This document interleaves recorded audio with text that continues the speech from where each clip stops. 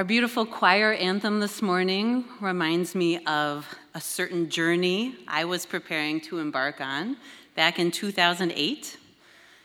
I was packing up all my worldly possessions in preparation to move from Chicago, Illinois to Davis, California. I had just finished my second year of seminary, and the Unitarian Universalist Church of Davis would be the site of a much-anticipated year-long internship. I had moved many times before, but this time was different. My now husband, Jason, would be joining me. Jason and I had met at seminary. Our relationship had gotten quite serious. California housing prices were astronomical. And so we decided to move to California together. I was nervous about this big leap, and so I sought out our beloved seminary chaplain, Nan Hobart, for some advice. I knew that over the years, Nan had seen many relationships weather and not always survive the twists and turns of the seminary journey. I knew that she would have some sage, indispensable advice that would put us on the fast track toward marital bliss. So, what was Nan's advice? Be kind to each other. Wow, that's it? Be kind to each other. I was disappointed. I could have come up with that.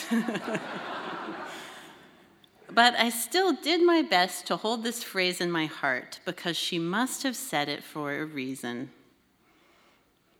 And so from then on, I just always chose kindness. And you know, we have never experienced any conflict.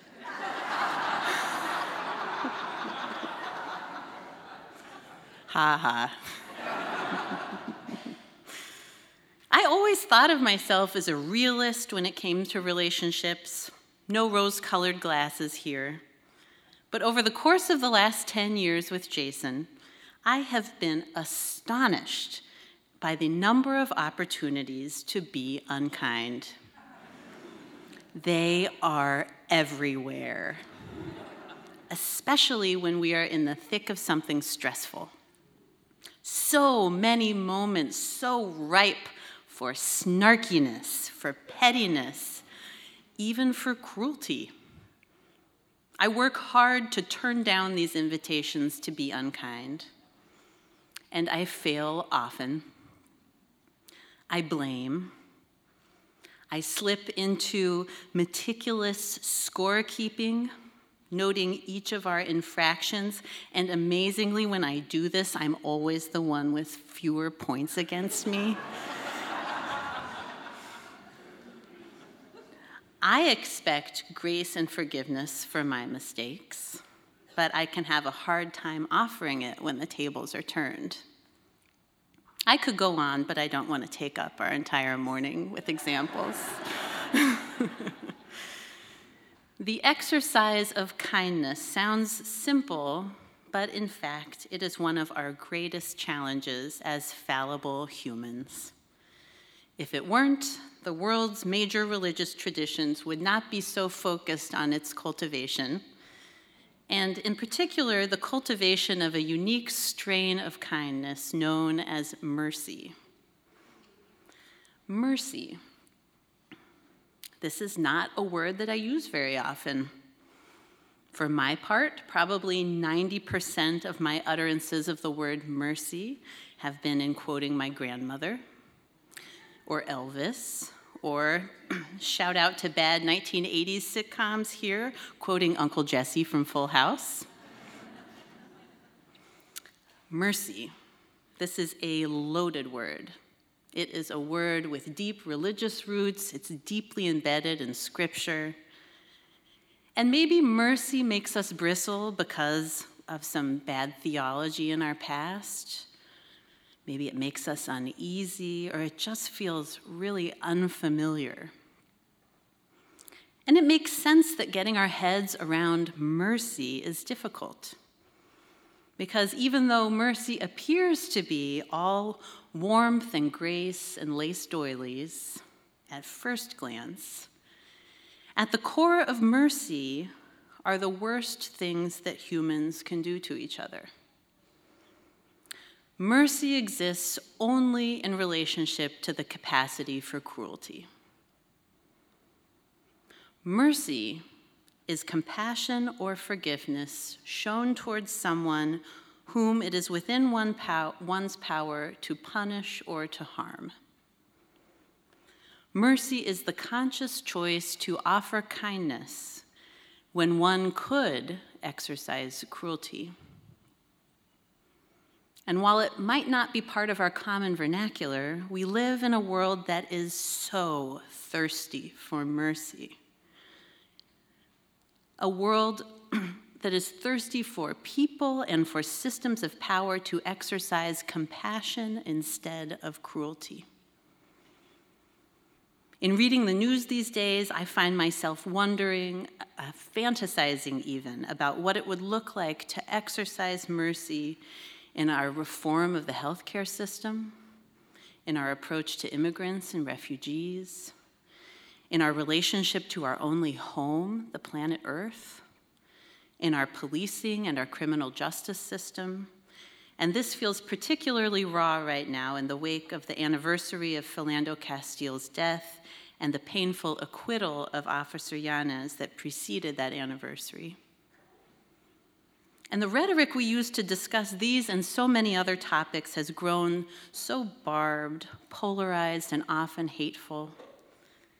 I know I don't even need to go into the tweets from the White House. So what would it look like for people and systems of power to offer compassion, even when it is within their power to punish or harm? It would require a deep acknowledgement of our shared humanity, that no one's life is more valuable than anyone else's, that there are no throwaway people. And if we really live this out, we would have no choice but to engage in dismantling the unjust, exploitative systems that perpetuate cruelty instead of compassion, whether it's through person-to-person or systems-level actions, not that those can be separated very easily. But if we really lived out a deep understanding of our shared humanity, we would have no choice but to practice mercy. Bryan Stevenson is one person who is doing this work of mercy. I find his work very inspiring, so I want to share a bit of it with you this morning. Bryan Stevenson is a lawyer, the executive director of the Equal Justice Initiative, the author of Just Mercy, and he also happened to be a keynote speaker at our Unitarian Universalist Association General Assembly last month. Stevenson spends most of his time in jails, in prisons, and on death row, advocating for the most vulnerable within a broken criminal justice system, a system that is a direct, ongoing evolution of American slavery and our failure to deal with our nation's history grounded in racial injustice. Stevenson reminds us that we can see the legacy of slavery in the presumption of guilt and dangerousness assigned to African Americans, especially young men and boys, in the racial profiling and mistreatment that that presumption creates, and in the racial dynamics of criminal justice practices and mass incarceration. Consider some of these facts. The United States has the highest rate of mass incarceration in the world. 1 out of 3 Black men between the ages of 18 and 30 is in jail, in prison, on probation, or parole. In urban communities across this country, in Los Angeles, Philadelphia, Baltimore, Washington, 50 to 60% of all young men of color are in jail or prison or on probation or parole. In the state of Alabama, 30% of the black male population has permanently lost voting rights. Bryan Stevenson devotes a good deal of his time working with people who are on death row. And when we talk about the death penalty, we often talk about whether people deserve to die for the crimes they commit. And we also talk about its startling error rate. For every 9 people who have been executed, 1 innocent person has been exonerated and released from death row. 1 in 9 people on death row is innocent. That's a problem. But for Stevenson, the real question of capital punishment in this country is not whether people deserve to die, but whether we deserve to kill. As Nikki Giovanni says in our reading this morning, I don't think I'm allowed to kill something because I'm frightened. As I get to know Bryan Stevenson's work, I've been finding myself viewing an old family story through new eyes. My grandfather, my dad's dad, owned a bag and container store near downtown Kansas City in the 60s and 70s. And on one evening in 1976, he was sitting in his office doing the books at the end of a workday. And he used to carry a roll of cash in his pocket, in his shirt, to pay merchants as they came in. And so the story goes like this. One night, a 19-year-old African-American man who my grandfather had recently hired entered his office, hit him over the head, and took the cash from his pocket. And then this young man lit some bags on fire and fled. And these bundled bags that he lit on fire, they didn't burn very quickly. They were tightly packed together. And so when the fire department arrived, not that much had burned, and they discovered my grandfather in his office, and he was dead. The story continues like this. About 2 years later, this same young man was arrested for another crime. They ID'd his fingerprints and reported a match with the prints from the scene of my grandfather's death. This man was sentenced to many years in prison. In fact, he's still in prison today. And I don't know the details for sure, but my family members have reason to believe that he has possibly been incarcerated for even longer than his original sentence. The story that I grew up with is that someone was brought to justice for taking the life of one of my family members. Someone got what they deserved, and the system worked. I've been learning about the gross injustices of our criminal justice system over the years, but I never related it to my own personal history until I read Bryan Stevenson's book, which is filled with example after example of poor Black people being unjustly punished or put to death legally as a result of bad evidence, incompetent or insufficient legal representation, and subject to the denial of basic human rights. Story after story of people who found themselves in awful situations because of the way that trauma and systemic inequities play out over the generations. And now I re-examine my own life and the narratives that have shaped it. It could very well be that the story of justice I've carried is just another example of one more life consumed by a system that treats people as less than as disposable. And this example is particularly hard for those personally involved to see because of the overwhelming desire for a clear narrative, for an innocent person and a bad guy, for some way to make sense of a sudden tragic loss. How often is the story of justice prevailing really just the upholding of a perverse status quo.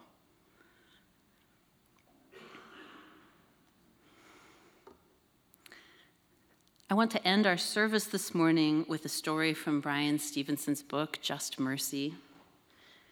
Even though Stevenson seems almost superhuman in his drive and his accomplishments, there have also been times when he has found himself depleted and ready to give up.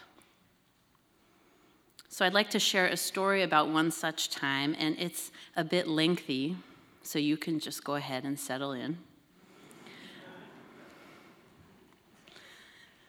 Bryan Stevenson and his staff at Equal Justice Initiative were at a point of profound exhaustion when a man named Jimmy Dill was scheduled for execution in Alabama. Stevenson had had no prior involvement in Dill's case, and the case itself was very unusual. Stevenson describes it like this. Mr. Dill was accused of shooting someone during the course of a drug deal after an argument interrupted. The shooting victim did not die. Mr. Dill was arrested and charged with aggravated assault, and he was in jail for 9 months awaiting a trial when the victim was released from the hospital and was recovering fine. But after several months of caring for him at home, the victim's wife apparently abandoned him and became gravely ill. And when the victim died, state prosecutors changed the charges against Mr. Dill from assault to capital murder. Jimmy Dill suffered from an intellectual disability and had been sexually and physically abused throughout his childhood. He struggled with drug addiction until his arrest. He was appointed counsel who did very little to prepare his case for trial. Almost no investigation was done into the poor medical care that the victim had received, care that constituted the actual cause of death. The state made a plea offer of 20 years, but it was never adequately communicated to Mr. Dill. So he went to trial, was convicted, and sentenced to death. One more thing to know about Jimmy Dill is that he had a great difficulty speaking due to a speech impediment that caused him to stutter badly. So to make a long story short, Bryan Stevenson worked frantically to shield Dill from the death penalty based on his intellectual disability. He tried to buy him more time to present additional evidence, anything to keep Jimmy Dill from heading straight to his own death based on a deeply flawed process. But despite all his best efforts, nothing came to pass, and Jimmy Dill would be put to death. So Bryan Stevenson spoke with Jimmy Dill over the phone right before he was taken to the execution chamber, and it was a hard conversation. And through tremendous stuttering, Jimmy Dill was trying as hard as he could to express his gratitude to Stevenson. It was a heart-rending, painful, tender conversation. And suddenly, a vivid memory broke through for Mr. Stevenson. Bryan Stevenson remembered 40 years back to one day when he was 10 years old, and he went to church with his mother. And they were outside visiting with friends when he saw a shy, skinny boy standing nearby, clinging to his cousin's leg. And this little boy didn't say a word as the rest of the group was chatting, and so Stevenson asked where he was from. And when this little boy opened his mouth to speak, he revealed a severe speech impediment that made him very hard to understand. He couldn't get his mouth to pronounce the name of the town that he lived in. And Bryan Stevenson had never seen anyone stutter like this. And he figured it must be a joke, it must be a game, so he started laughing. And everyone else just looked at him, but Stevenson just kept on laughing. And soon his mother pulled him aside and said, "What are you doing?" "What? I didn't do..." "Don't ever laugh at someone because they can't get their words out right. Don't you ever do that." "I'm sorry, Mom, I didn't mean to do anything wrong." "I don't want to hear it, Brian. There is no excuse, and I'm very disappointed in you. Now I want you to go back over there and tell that little boy you're sorry." "Yes, ma'am." "And then I want you to give that little boy a hug." "Huh?" "And then I want you to tell him that you love him." "Mom, I can't go over and tell that boy I love him. People will..." But Brian Stevenson saw that his mother was dead serious. And so while all the other kids were watching, Stevenson went up to that little boy who had struggled to speak and said, "Look, man, I'm sorry." And the apology was genuine. And he looked back at his mother, who was still staring at him. And so he lunged at the boy and gave him an awkward hug. And this hug, it seemed to startle the boy at first. But when he realized it was a hug, he could feel the boy's body relax and felt him hug back. And as his friends looked at him oddly, Stevenson said, as insincerely as possible, half smiling like it was a joke, "And also, I love you." But the boy couldn't see Stevenson's face, and the boy hugged him tighter and whispered in his ear without hesitation or stutter, "I love you too." Such tenderness. Brian Stevenson thought he would start crying. And 40 years later, sitting in his office, talking to Jimmy Dill on the phone, he was crying. And the harder that Mr. Dill tried to get his words out, the more Brian Stevenson wanted to cry. This man would never have been convicted of capital murder if he had had the money for a decent lawyer, if someone had investigated his past. A system that's supposed to sentence people fairly after fully considering their life circumstances had yet again exploited the inability of a poor person to get the legal assistance they needed. And he thought about all of Dill's struggles and the horrors that he had gone through. And he asked himself, why do we want to kill all the broken people? Jimmy Dill offered words of gratitude to Brian Stevenson. They ended their phone call, and Stevenson decided that he was done. He gave up.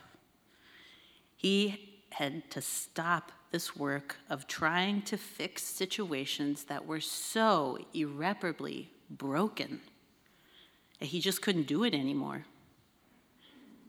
And then in the next beat, he realized that his life was just full of brokenness. And it hit him.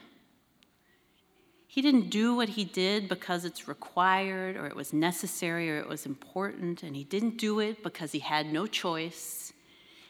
He did what he did because he was broken too. Stevenson writes, "We are all broken by something. We have all hurt someone and have been hurt. We all share the condition of brokenness, even if our brokenness is not equivalent. But our brokenness is also the source of our common humanity. There is strength, there's a power even in understanding brokenness, because embracing our brokenness creates a need and a desire for mercy, and perhaps a corresponding need to show mercy. What would happen if we all just acknowledged our own brokenness? If we all owned up to our weaknesses, our deficits, our biases, our fears? Maybe if we did, we wouldn't want to kill the broken among us who have killed others. We could no longer take pride in mass incarceration and executing people in our deliberate indifference to the most vulnerable. Let us have mercy, friends. Let us practice kindness all of our days, with ourselves and with everyone we meet, remembering that brokenness is something we all share. And in embracing our own brokenness, may we know the need for mercy, and may we be generous in practicing mercy out in the world, getting to know the stranger, willing to risk for our collective liberation, building slowly but surely systems that offer compassion instead of cruelty. Let us have mercy, friends. Amen.